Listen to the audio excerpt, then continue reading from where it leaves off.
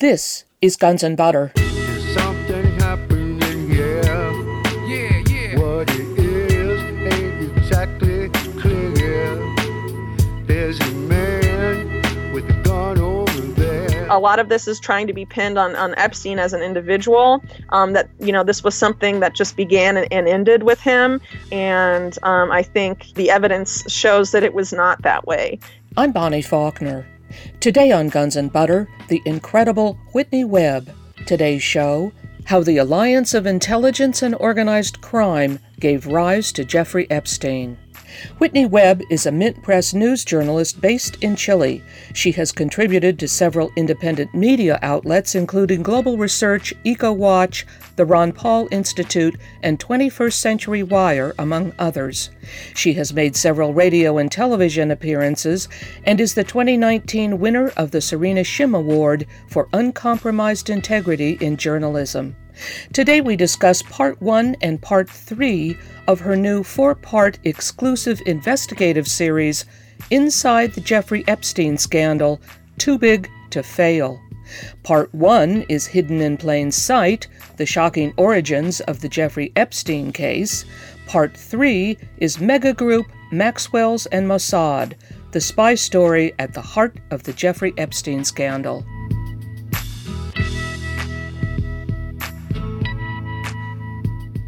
Whitney Webb, welcome. Hi, it's great to be with you. Your blockbuster investigative series, The Jeffrey Epstein Scandal, Too Big to Fail, is in 4 parts. Part 1 is titled Hidden in Plain Sight, The Origins of the Jeffrey Epstein Case. You write that Epstein is only the latest incarnation of a much older, more extensive and sophisticated operation that offers a frightening window into how deeply tied the U.S. government is to the modern-day equivalents of organized crime. Epstein was arrested on federal charges for sex trafficking minors and was running a blackmail operation. One of the many important points that you make in Part 1 is that it was organized crime, not the intelligence agencies, that pioneered sexual blackmail. Could you describe what you have found in your investigative work about the origins of sexual blackmail starting in the 1920s? Who were some of the main players? Okay, right. So this is something that I traced back actually to the National Crime Syndicate, which was founded in the early 20s by Mayor Lansky and Charles or Lucky Luciano, and the Italian mafia or the Genovese crime family rather that Luciano was in charge of were known to engage in prostitution, brothels, what have you. And there is evidence that at least by the 30s, both of them were using women to try and entrap diplomats specifically for the purpose of sexual blackmail. And this has come up too. For example, Virginia Hill, who's sometimes described as the mistress of the mob or the mistress of the mafia, was actually sent to Mexico by Mayor Lansky to try and entrap diplomats at a hotel there. In trying to do this, obviously, if you blackmail certain politicians, they then turn a blind eye to organized crime. They don't prosecute criminal activity, things of that nature. So this is really the group that pioneered this, beginning in the Prohibition era, and then moving forward through the 30s and into the 40s. And of course, it was in the 40s. When the forerunner to the CIA, the Office of Strategic Services, forged this alliance, as it were, with the same organized crime syndicate, allegedly out of wartime necessity in what later became known as Operation Underworld, where the OSS was working with Mayor Lansky and Luciano specifically for different reasons that were all related to the war, but also there was an element of blackmail there, whereby William Donovan, the director of the OSS, was sort of in a turf war, I guess you could call it, with J. Edgar Hoover of the FBI. And Hoover and Donovan were trying to amass blackmail on the other one because Hoover did not want the OSS to continue on as a permanent organization. He wanted it to die with the war, basically prevent the creation of the CIA because Hoover thought it would threaten his power. And so what Donovan did is that he actually collaborated with Lansky, and Lansky had obtained photos of Hoover in a homosexual relationship, allegedly with Clyde Tolson, and these photos were seen by several other people as well, including Mayor Lansky's wife and and other people that later talked about having seen these photos, and they were shared with Donovan. And so organized crime and the OSS were already sharing blackmail in the early days of their collaboration. But of course, today the intelligence agencies would refer to that arguably as intelligence sharing, right? But this same type of this leverage that Donovan obtained would later become, influential for the CIA, but also the FBI, because it became very clear then, the power of blackmail, right, in order to gain advantages for one's personal ambitions or the ambitions of their agency. So, of course, what happens after the OSS, the CIA, even though this collaboration with organized crime was supposed to be only out of wartime necessity, it continued well after the war and continued to expand, really expanding greatly, for example, in the early 1960s, where we see the CIA hiring Lansky associates for their assassination teams, and the collaboration really growing there, specifically in relation to efforts to oust Fidel Castro in Cuba. But even prior to that, some of these sexual blackmail operations, the one that I link Epstein to, began actually during the anti-communist crusade of the 1950s. And that involved Louis Rosenstiel, who was a Mayor Lansky-linked mob businessman, a liquor baron, really, of Shinley Liquors, and he was running a sexual blackmail operation with the mob out of his home and had a long-time association with J. Edgar Hoover, and this is potentially where these photos obtained by Lansky may have originally come from. But eventually Rosenstiel in the early 1950s, he was prior to the 1950s running this out of his home. He eventually begins to do these sort of activities with Roy Cohn, who was then general counsel to McCarthy, and Hoover was also seen at some of these events, and basically they were using underage boys mainly to try and entrap powerful people. And this, by all appearances, was taken over by Cohn and continued to be run for the decades after, and that Cohn specifically had this operation based in Manhattan's Plaza Hotel in what became a rather notorious suite, number 233, sometimes called the Blue Suite, where he would continue sort of this trafficking and sexual exploitation of underage boys for the purposes of blackmail. It's not exactly known when it stopped, but Cohn even admitted this to a former NYPD detective, because of how politically connected he was, and a lot of the people involved in this were basically knowing that they were unaccountable and unable to be, prosecuted because of how connected this had become to the levers of power, as it were. So there's a lot of organized crime links and CIA links, and basically from the genesis of this operation, it's been state protected in some sense, because Cohn, when he admitted this to the NYPD detective Jim Rothstein, he said that this had to do specifically with the anti-communist crusade. This was originally a sexual blackmail operation created with the purpose of advancing a political objective of sort of, the Red Scare, the Lavender Scare, and all these things, getting powerful people to go along with this, power grab that was really going on under the guise of the Red Scare and whatnot. And that sort of activity continued well past then and into the present, really getting out of control with Iran-Contra, which is, another part of my series. But that's the basic gist of part one, is that this began with organized crime, and then the CIA, sort of folded this type of activity into its its repertoire of tools to obtain power and advance the agenda of that particular agency, and to obtain increased political control.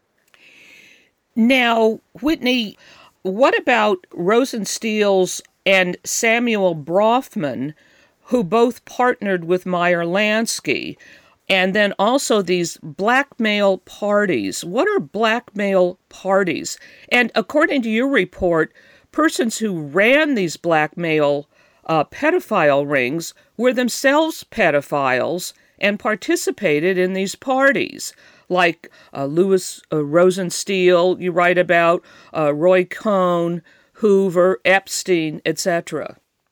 Samuel Brofman had a rather contentious relationship with Louis Rosenstiel, but they were both very deeply involved with the same organized crime partners as during Prohibition, because the Bronfmans were based in Canada, and they were providing a lot of liquor to the United States during Prohibition that was ferried from Canada to the U.S. by the mob.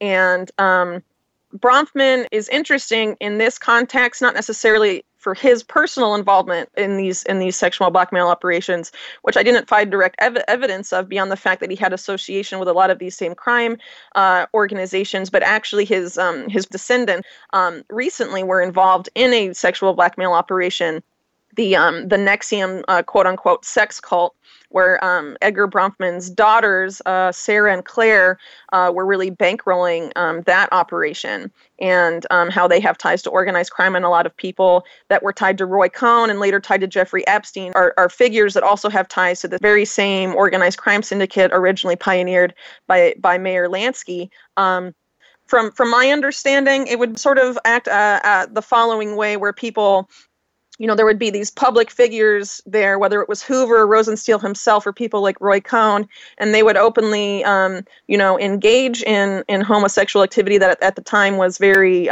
taboo, right?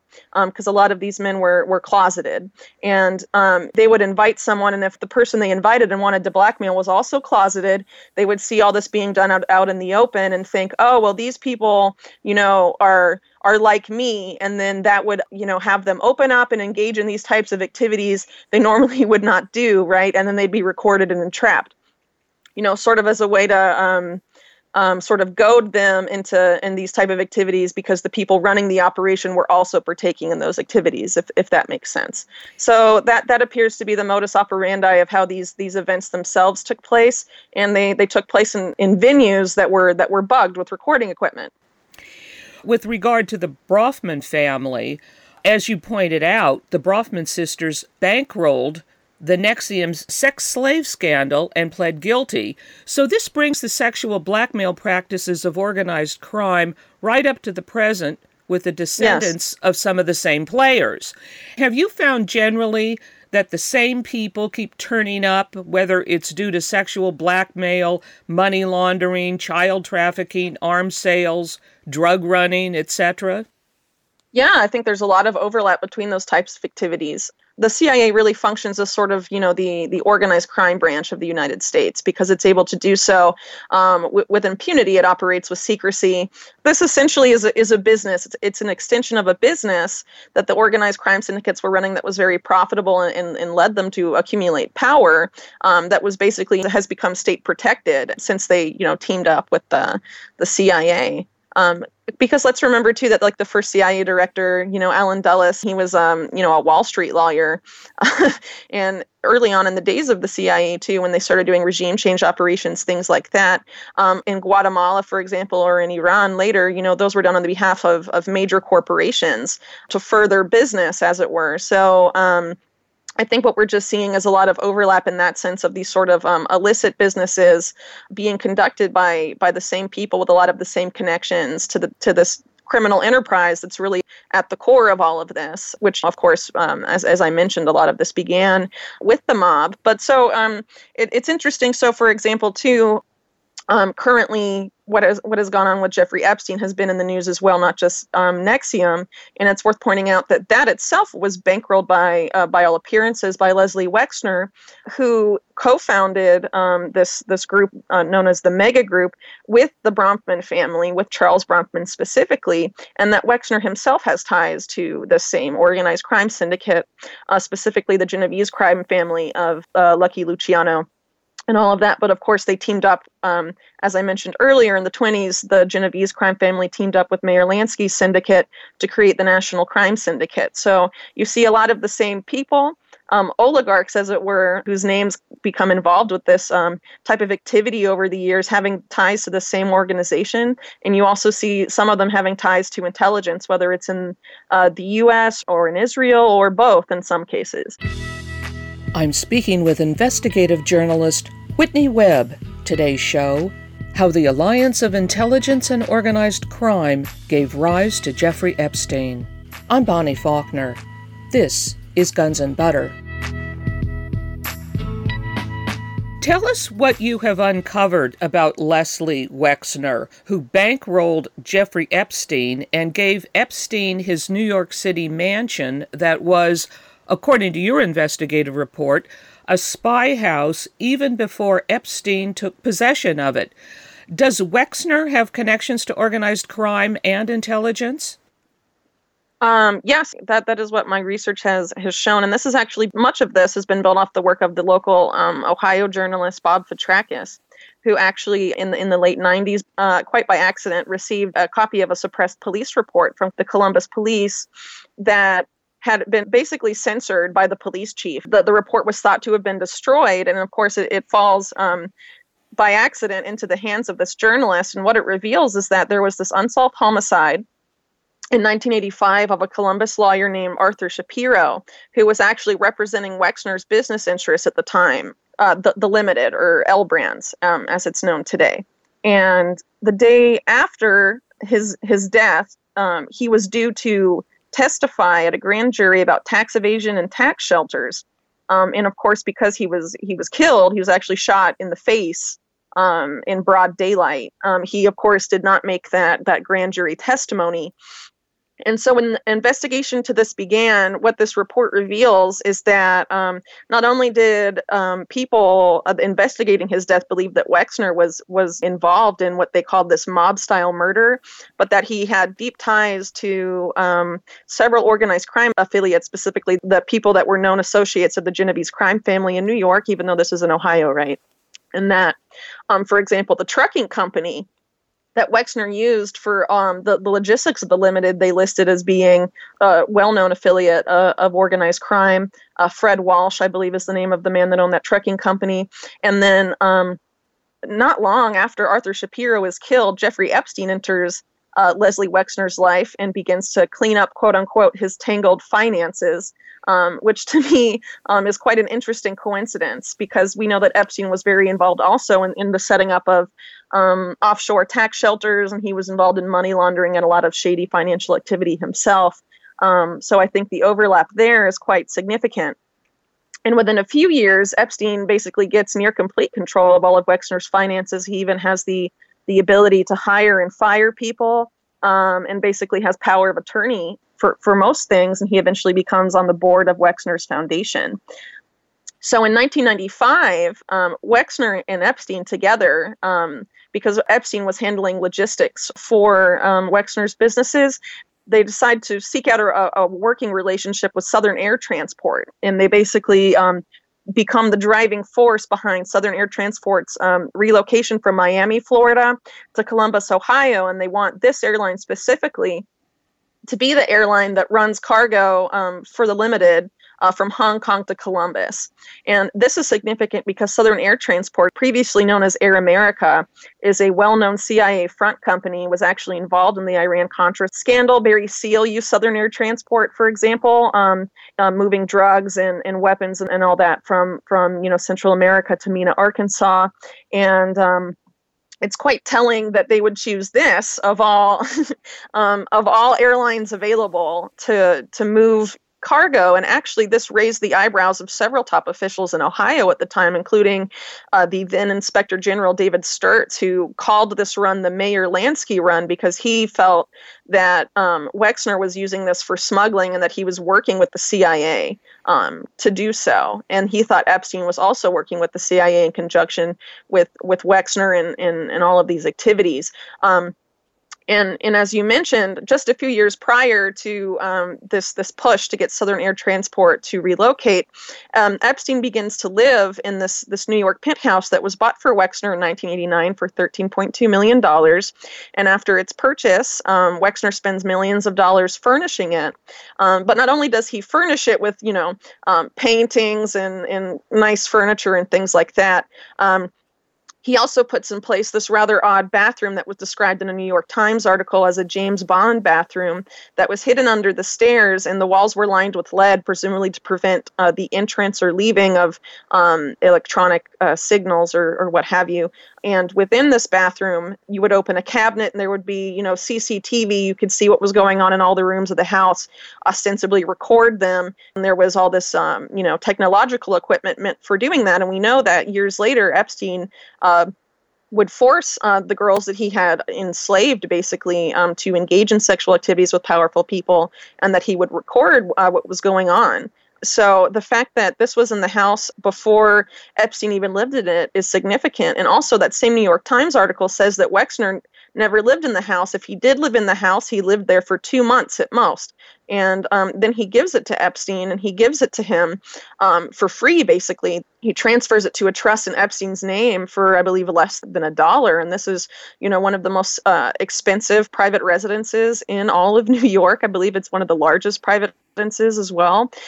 So this was rather odd behavior for someone to do, especially given what we know now about Epstein's activities specifically in that house during that time. And what's also odd is that now that all this scandal has come out about Jeffrey Epstein, Leslie Wexner has attempted to distance himself and say that he had actually been defrauded by Epstein in 2007. But actually, records show that before Epstein went to jail in 2007, he actually donated $46 million to the Wexner Foundation out of his personal funds, even though Wexner now is claiming that Epstein had stolen money, and no one in corporate media anyway has pushed back against that claim, which I think is odd. And then Wexner, of course, also claims he had no idea of these type of activities that were going on. But actually, we know one of Jeffrey Epstein's most credible accusers, a woman named Maria Farmer, had been contracted by Epstein to do artwork in one of Wexner's mansions in Ohio.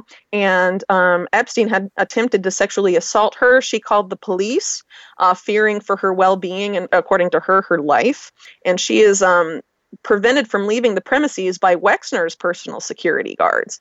And that was in 1996. So it's rather odd that Wexner would say he didn't know what was going on. And also it's worth pointing out, too, that there are several victims that had filed suit against Epstein that also accused Wexner of raping them.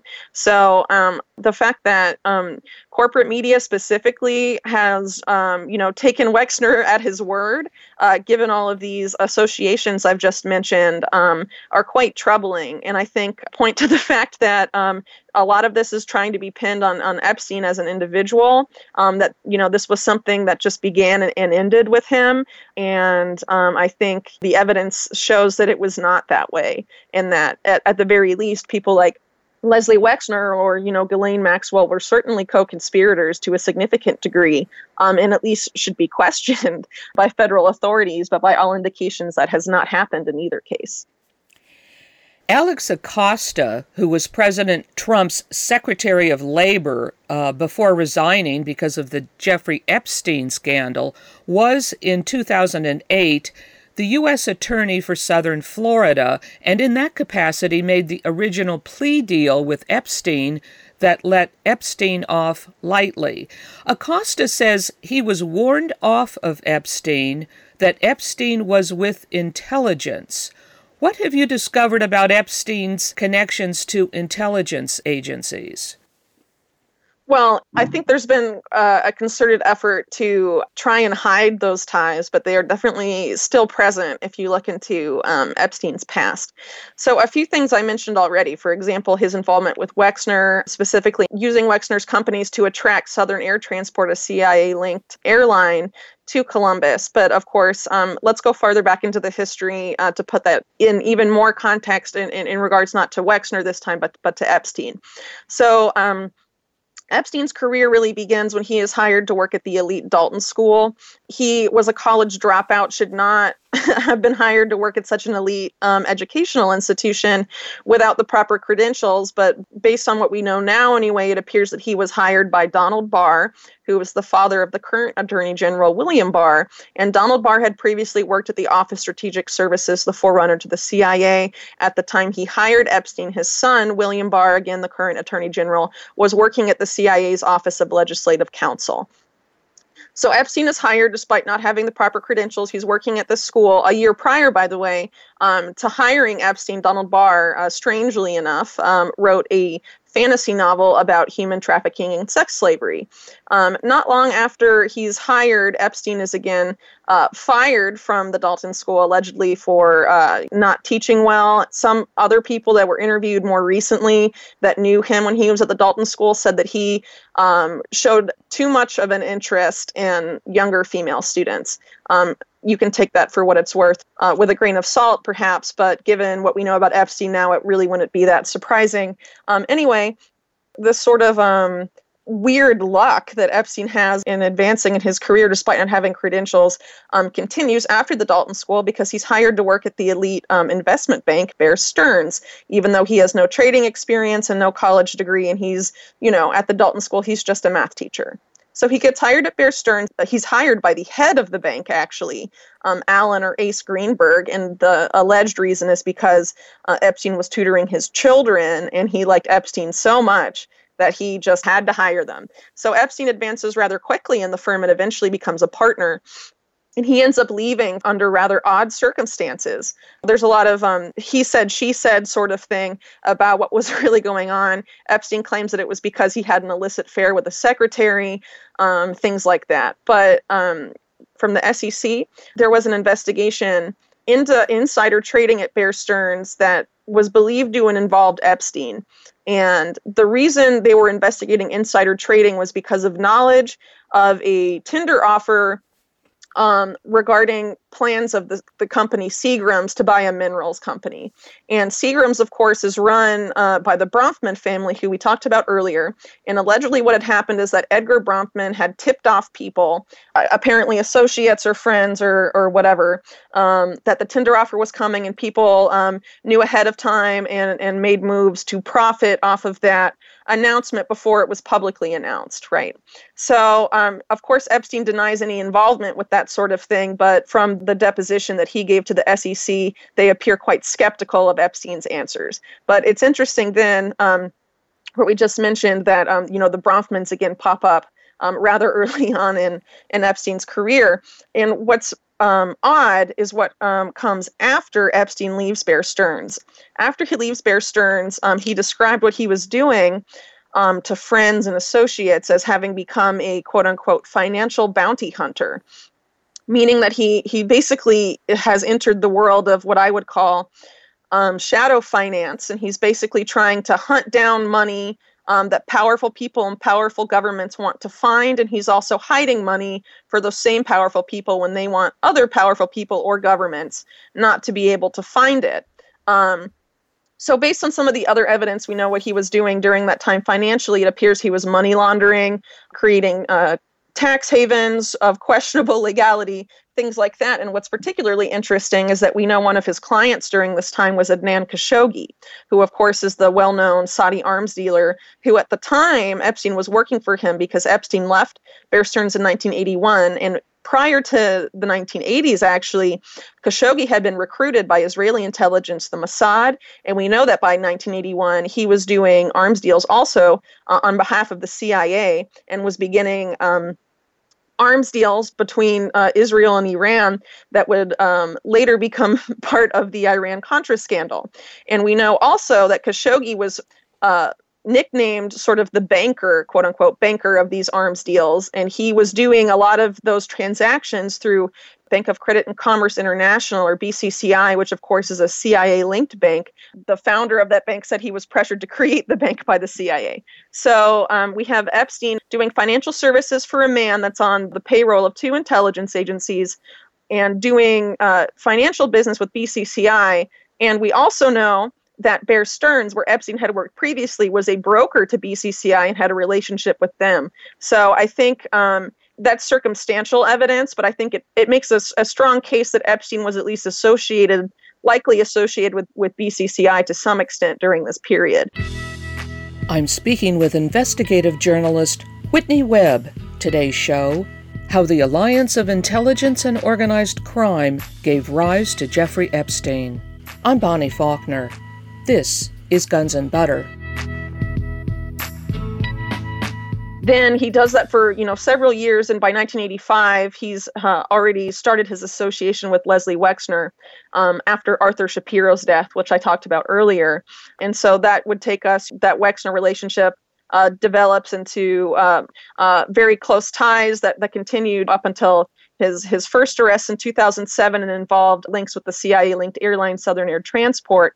We also know that from 1987 to 1989, he teamed up with Steve Hoffenberg to create what became one of the country's largest Ponzi schemes, Tower Financial, which when that collapsed, Steve Hoffenberg and a significant amount of evidence internally from that company showed that Epstein was really the architect of that Ponzi scheme and was likely, by all indications, was going to be prosecuted in that case, which landed Hoffenberg 18 years in prison. But what happened is that in 1993, when that case was going forward, Epstein's name just disappeared from the case file, suggesting that he may have had help in higher places at that time, which again repeated itself in 2007. Alex Acosta was told to back off because Epstein was allegedly intelligence. It seems like something similar may have happened in 1993.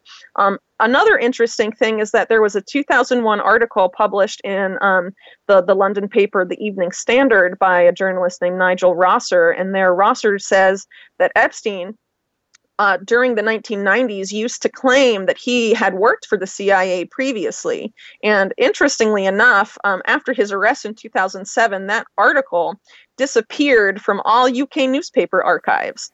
And it is very difficult to find these days. But I managed to track it down and talk with some people that Rosser had interviewed for that piece, and they confirmed to me that, yes, that was a claim made in the report that Epstein had previously claimed to be CIA directly. So I think it's quite odd, all of these things taken together, even though we had what is essentially an admission from Alex Acosta that he was connected to intelligence. I think, just that evidence alone, even if we didn't have that admission, would certainly point towards that. And then, of course, we get into, the sexual blackmail operation that Epstein was running, because I'd like to point out, too, I think Epstein was serving multiple purposes, potentially for multiple intelligence agencies. I think he was doing financial services in terms of money laundering and things like that for intelligence agencies, which he had begun to do in the 1980s. But I don't think it was until the early 90s when he met up with Ghislaine Maxwell that he began to do this type of sexual blackmail operation activity. And Ghislaine Maxwell, of course, is the daughter of a well-known operative for Israeli intelligence, Robert Maxwell. And before Robert Maxwell's mysterious death in 1991, she was very involved with a lot of his activities and present in a lot of his meetings on his yacht, for example, with high-power politicians in the United States, Israeli officials, things like that. She was frequently present and by all indications was sort of being tutored by her father to sort of do these sorts of same activities. And some people have pointed out that she appears to have been involved in a sexual blackmail operation against a prominent UK politician before her father's death that eventually leaked out to the press and sort of created this notoriety around Ghislaine Maxwell before her father even died. And I think also the fact that Ghislaine Maxwell hasn't been questioned or detained or anything like that, despite the mountain of evidence against her in the Epstein scandal. And I think that, too, would also point, to her having some sort of involvement with intelligence like her father did, because, if she was a small fry, right, she probably would have been taken down really to at least quell public outrage about the case and how no one is being held accountable now that Epstein is dead. But the fact that they have shown no interest in prosecuting her, I think, speaks volumes. Part 3 of your investigative series is titled Mega Group, Maxwell's and Mossad, the spy story at the heart of the Jeffrey Epstein scandal. A very important element that provides context to your investigation of the networks of organized crime interwoven with intelligence agencies is something called the Mega Group. What is the Mega Group, and how significant is its influence? Well, so the Mega Group was founded in 1991 by Charles Bronfman and Leslie Wexner, and it's publicly anyway a group of philanthropists that are loosely organized, and they meet a couple times a year to discuss philanthropy specifically. But, if you look into the the history of American oligarchs, oftentimes philanthropy is sort of used as a cover for other activities. So something that becomes really clear when you start to look at the mega group members in their associations is that the vast majority of its founding members, including the Bronfman family and including Leslie Wexner, they all have ties to the same organized crime syndicate. So, for example, another prominent member of the mega group is Michael Steinhardt. And Michael Steinhardt's father was actually the main jewel fence for Mayor Lansky's crime syndicate in New York, and actually served prison time for gambling and some other activities, and was a well-known associate of that particular criminal syndicate. Then you have people like Ronald Lauder, whose parents, of course, are well known for founding Estee Lauder and companies, but they also have ties to a lot of the same underworld, and they were actually very close friends with Roy Cohn, who I brought up earlier. And there's a couple other people in the mega group as well that we know also had ties to organized crime, including Max Fisher, who had an association with a affiliate of the National Crime Syndicate known as the Detroit Purple Gang, and there's a few other ones that I lay out in my piece, but notably Max Fisher, by Leslie Wexner's own account, was his mentor. So that's another significant tie over here. So basically, what I would call the strategy of the mega group goes back to the time of Sam Bronfman, because Sam Bronfman really wanted prestige. He wanted sort of high society recognition, but he was known at the time as just being a mobbed up businessman. And he did not like that. So he attempted to change his reputation by rebranding as a philanthropist, specifically a philanthropist to Jewish causes. But it was actually not necessarily Jewish causes. Bronfman was more interested in sort of Zionist causes, so he became very involved in the founding of the State of Israel, and also some of his quote-unquote philanthropic activities included the illegal smuggling of arms to Zionist paramilitaries prior to the founding of the State of Israel in 1948. And of course, some of Bronfman's close associates, who we mentioned earlier, like Mayor Lansky, for example, were also very involved in funneling arms to these same groups. So that type of philanthropy continues to today with the mega group, who also are known for being very prominent donors, not just to U.S. politics, but in Israeli politics and also to pro-Israel lobby organizations. An example being the Anti-Defamation League, for example, heavily funded by members of the mega group. Also Birthright Israel, which is actually being sort of targeted, I guess you could say, by young American Jewish activists today for its sort of one-sided portrayal of the Israeli-Palestine conflict. That has largely been bankrolled for years by Michael Steinhardt, Charles Bronfman, and also Mark Rich. This is interesting because Mark Rich is a well-known Mossad-linked figure. He was controversially pardoned by Bill Clinton in the last days of his presidency. And he also is often, at least by people in the mega group and his friends, people like Michael Steinhardt, for example, describe Mark Rich as a philanthropist, whereas many other people in the United States would describe Mark Rich as a career criminal. So that's quite odd. And it's also worth pointing out, too, that Max Fisher, who I brought up earlier, was the person that founded the National Jewish Coalition, better known today as the Republican Jewish Coalition, which is arguably the most powerful pro-Israel neoconservative lobby group in the United States. And it's very prominent even in Republican politics today, especially under the Trump administration. So it's also worth pointing out, too, that a lot of mega group donors had close ties to prominent Israeli politicians. For example, Ronald Lauder, a mega group member, was one of the main donors to Netanyahu's first prime minister campaign in the late 90s, and has been credited to a significant degree for ensuring his surprise victory in that election, and has long had a lot of influence and pull in Israeli politics. Of course, the Bronfmans are not only oligarchs in North America, they're also oligarchs in Israel. They own controlling stake in one of Israel's largest banks. They own IKEA Israel. They own the largest supermarket chain in Israel, among other things. So this is a group that has a lot of influence politically in both countries, and they are ostensibly involved in philanthropy, but some of them also have ties to Israeli politicians and Israeli intelligence to some degree. So that takes us to this rather interesting spy scandal. It was broken by the Washington Post in May 1997.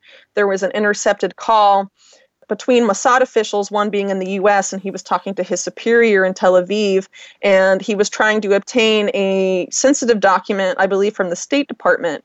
And the Mossad official in the U.S.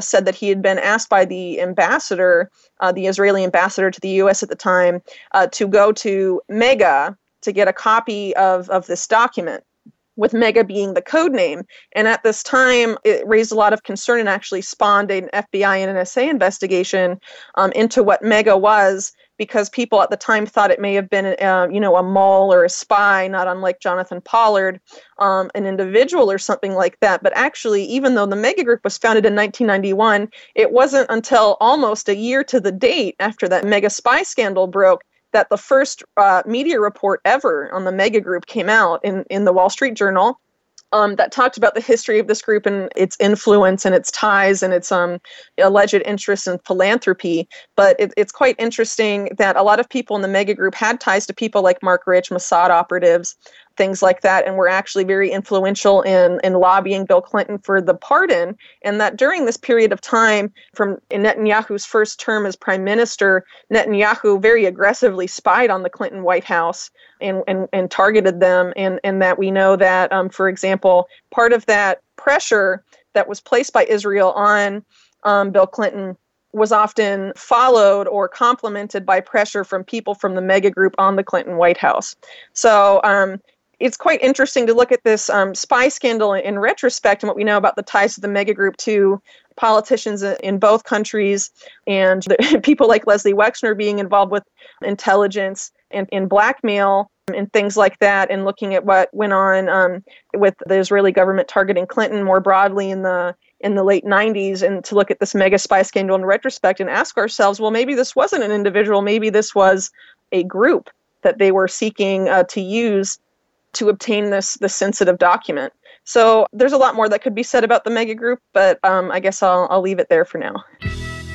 I'm speaking with investigative journalist Whitney Webb. Today's show, How the Alliance of Intelligence and Organized Crime Gave Rise to Jeffrey Epstein. I'm Bonnie Faulkner. This is Guns and Butter. Well, now, Whitney, you just mentioned Netanyahu spying on Clinton's White House. Now, this spy scandal, broadly speaking, this has to do with the high-tech industry, Israeli high-tech, some of their companies, Amdocs, etc. Right. Could you talk a little bit about what you have found out in your investigation about Israeli technology and tech companies being used in the United States or based in the United States, and also a very, very, very important aspect of this is the Promise software. Right, absolutely. Could you talk about that? So when talking about Israeli espionage in the United States, it's been going on for really a long time. It was going on in the 60s, especially in relationship to Israel's secretive nuclear program. But in terms of my investigation, I focused mostly on something that happened in the 1980s, beginning with the theft of the Promise software, where basically, in collusion with top officials in the Reagan administration, not only was the Promise software stolen from its original owners and leasers, Inslaw Inc., but it was essentially given to Rafi Eitan, who then was in charge of the Israeli military intelligence agency, Lakim, which no longer exists. But that's also the agency that was responsible for Jonathan Pollard, among other things. And what happened then is that basically Rafi Eitan entered the United States under an alias and obtained a copy of the Promise software, claiming to be an Israeli prosecutor. But actually, the Department of Justice knew at the time that the real person with that alias name, Dr. Ben-Or, was not present in the United States. So by all indications, they let this happen. And actually, Rafi Eitan had developed a close association with Earl Bryan, who was intimately involved in the theft of the Promise software from Inslaw. And they basically, according to Rafi Eitan, who told all of this to British investigative journalist Gordon Thomas, he had planned with Earl Bryan basically to put a back door into this PROMIS software, which was very in demand, not just among legal offices or the Department of Justice or prosecutors or attorneys' offices, but also intelligence agencies. And so basically, Lakim had a back door installed in this, and it was used in collusion with some Reagan officials, not just as a backdoor into intelligence agencies all over the world. I believe as many as 80 intelligence agencies ended up installing this, but also used for financial espionage on the international banking system. Because Earl Bryan was irritated by the Department of Justice use of the non-bugged PROMIS software because it allowed them to successfully go after people that were money laundering.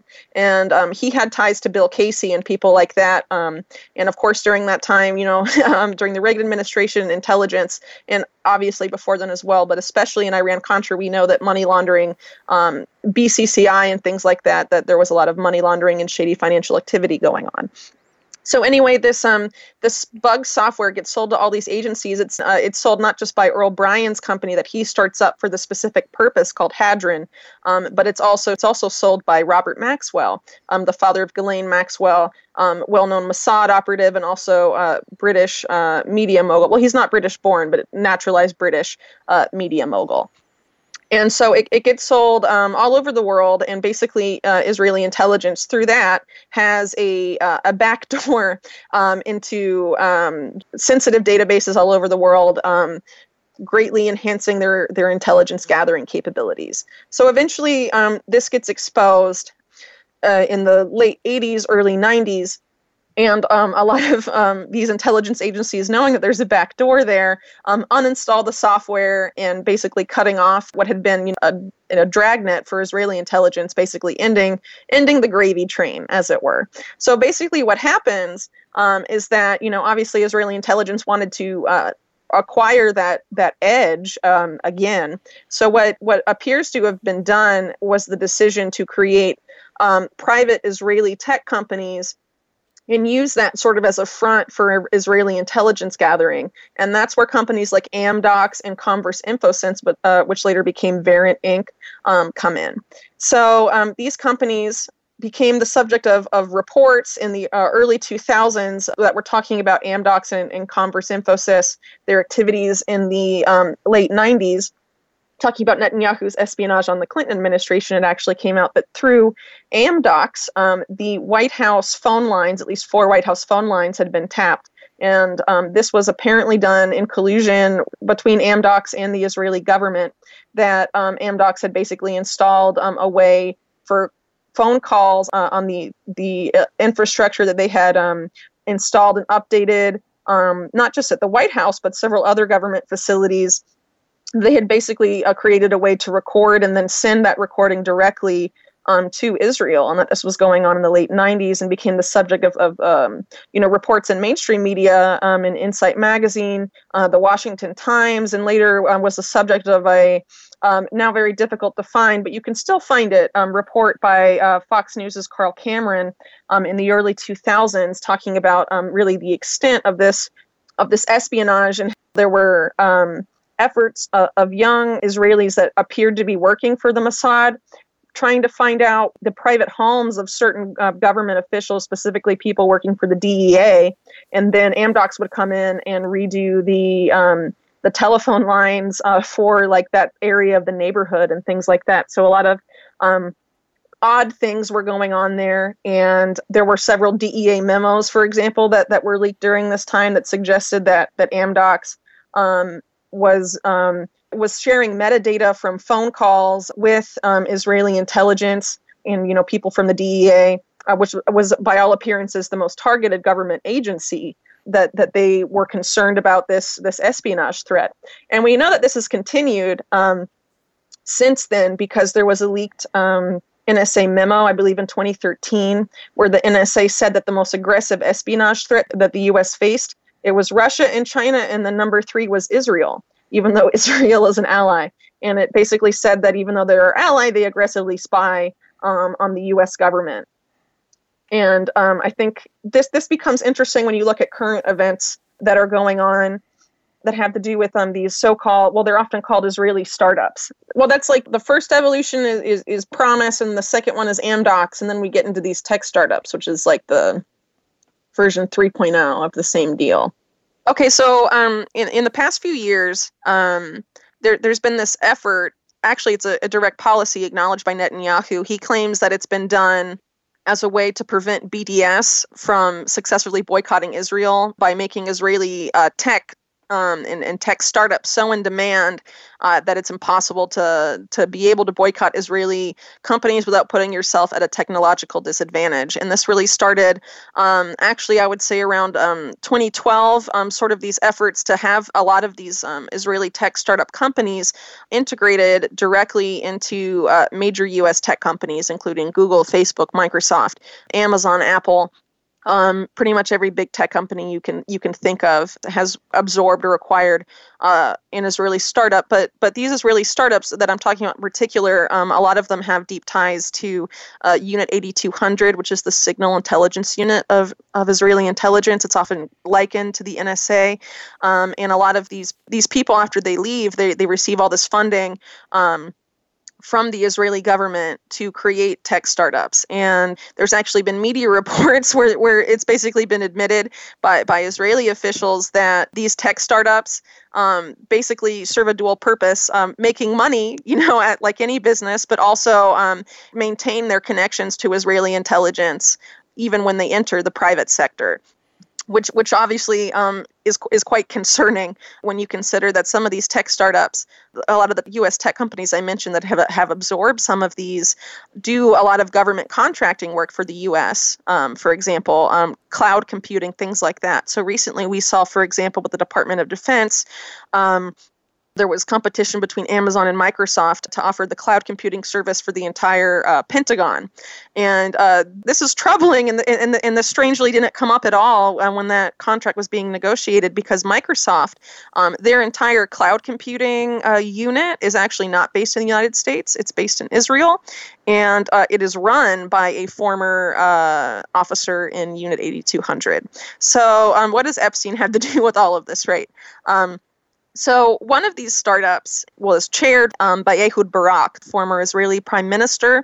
On its board of advisors, we have a former commander of Unit 8200, and it was co-founded by several former members of Unit 8200, one of whom recently left the company to go work for the founder of what was formerly known as Blackwater, Eric Prince. And Barak actually, when he was looking for people to fund this startup, he tapped not only Peter Thiel of Palantir, but he also tapped Jeffrey Epstein.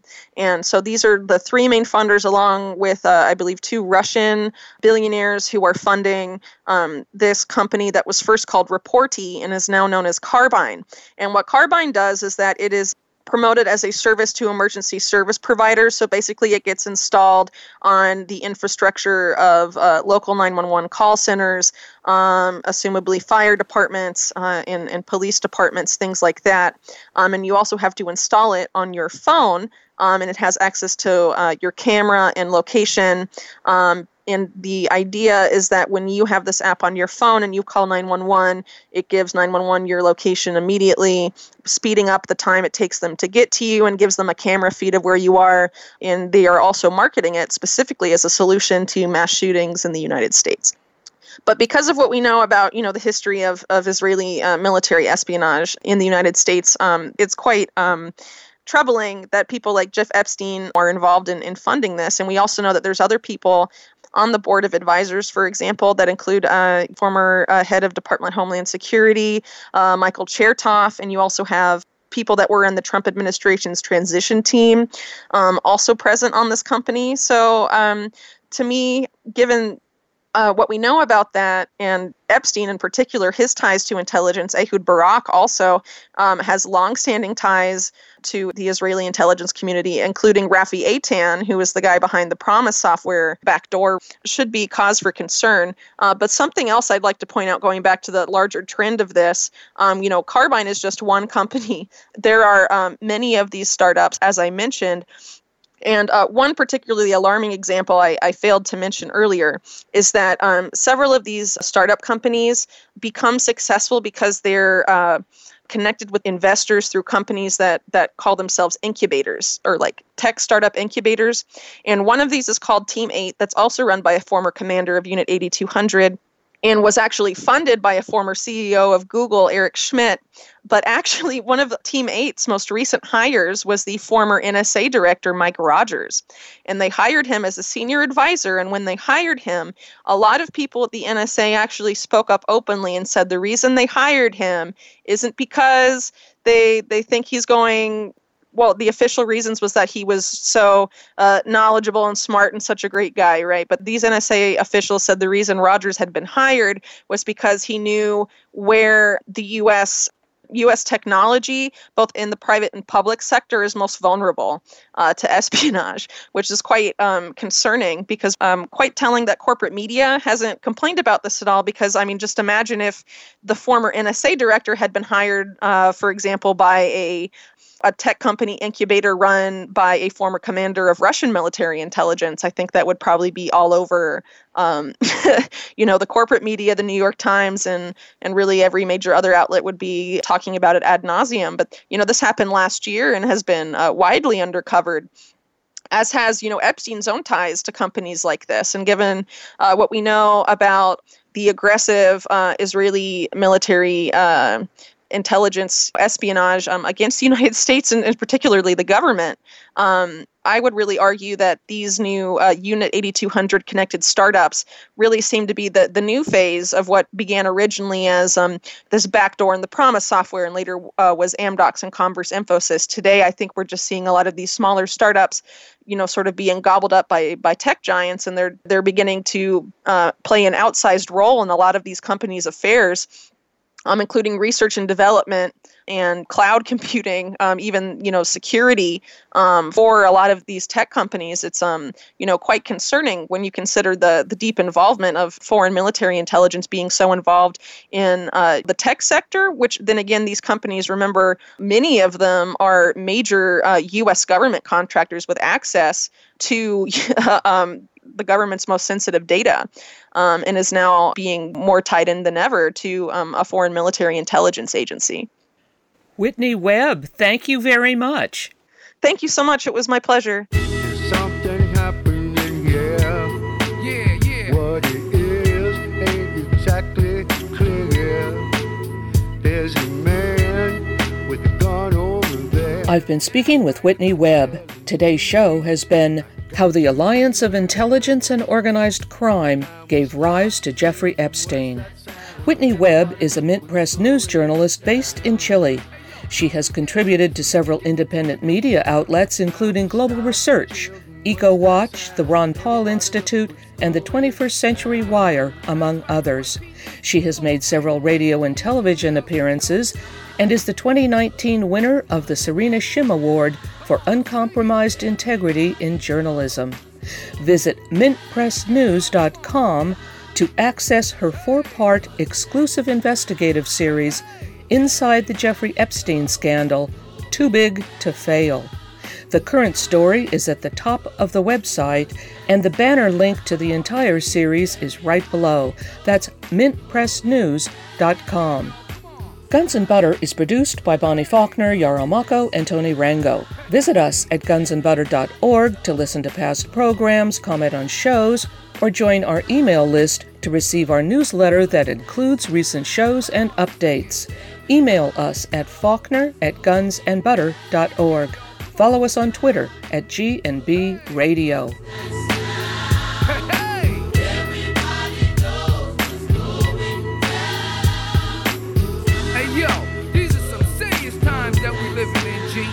And a new world order is about to begin. You know what I'm saying? Now the question is, are you ready for the real revolution, which is the evolution of the mind? If you seek, then you shall find that we all come from the divine. You dig what I'm saying? Now if you take heed to the words of wisdom that are written on the walls of life, then universally we will stand, and divided we will fall, because love conquers all. You understand what I'm saying? This is a call for all you sleeping souls. control of your own cipher. And be on the lookout for the spirit sniper trying to steal your life. You know what I'm saying? Look what's inside yourself for peace. Give thanks, live life, and release. You dig me?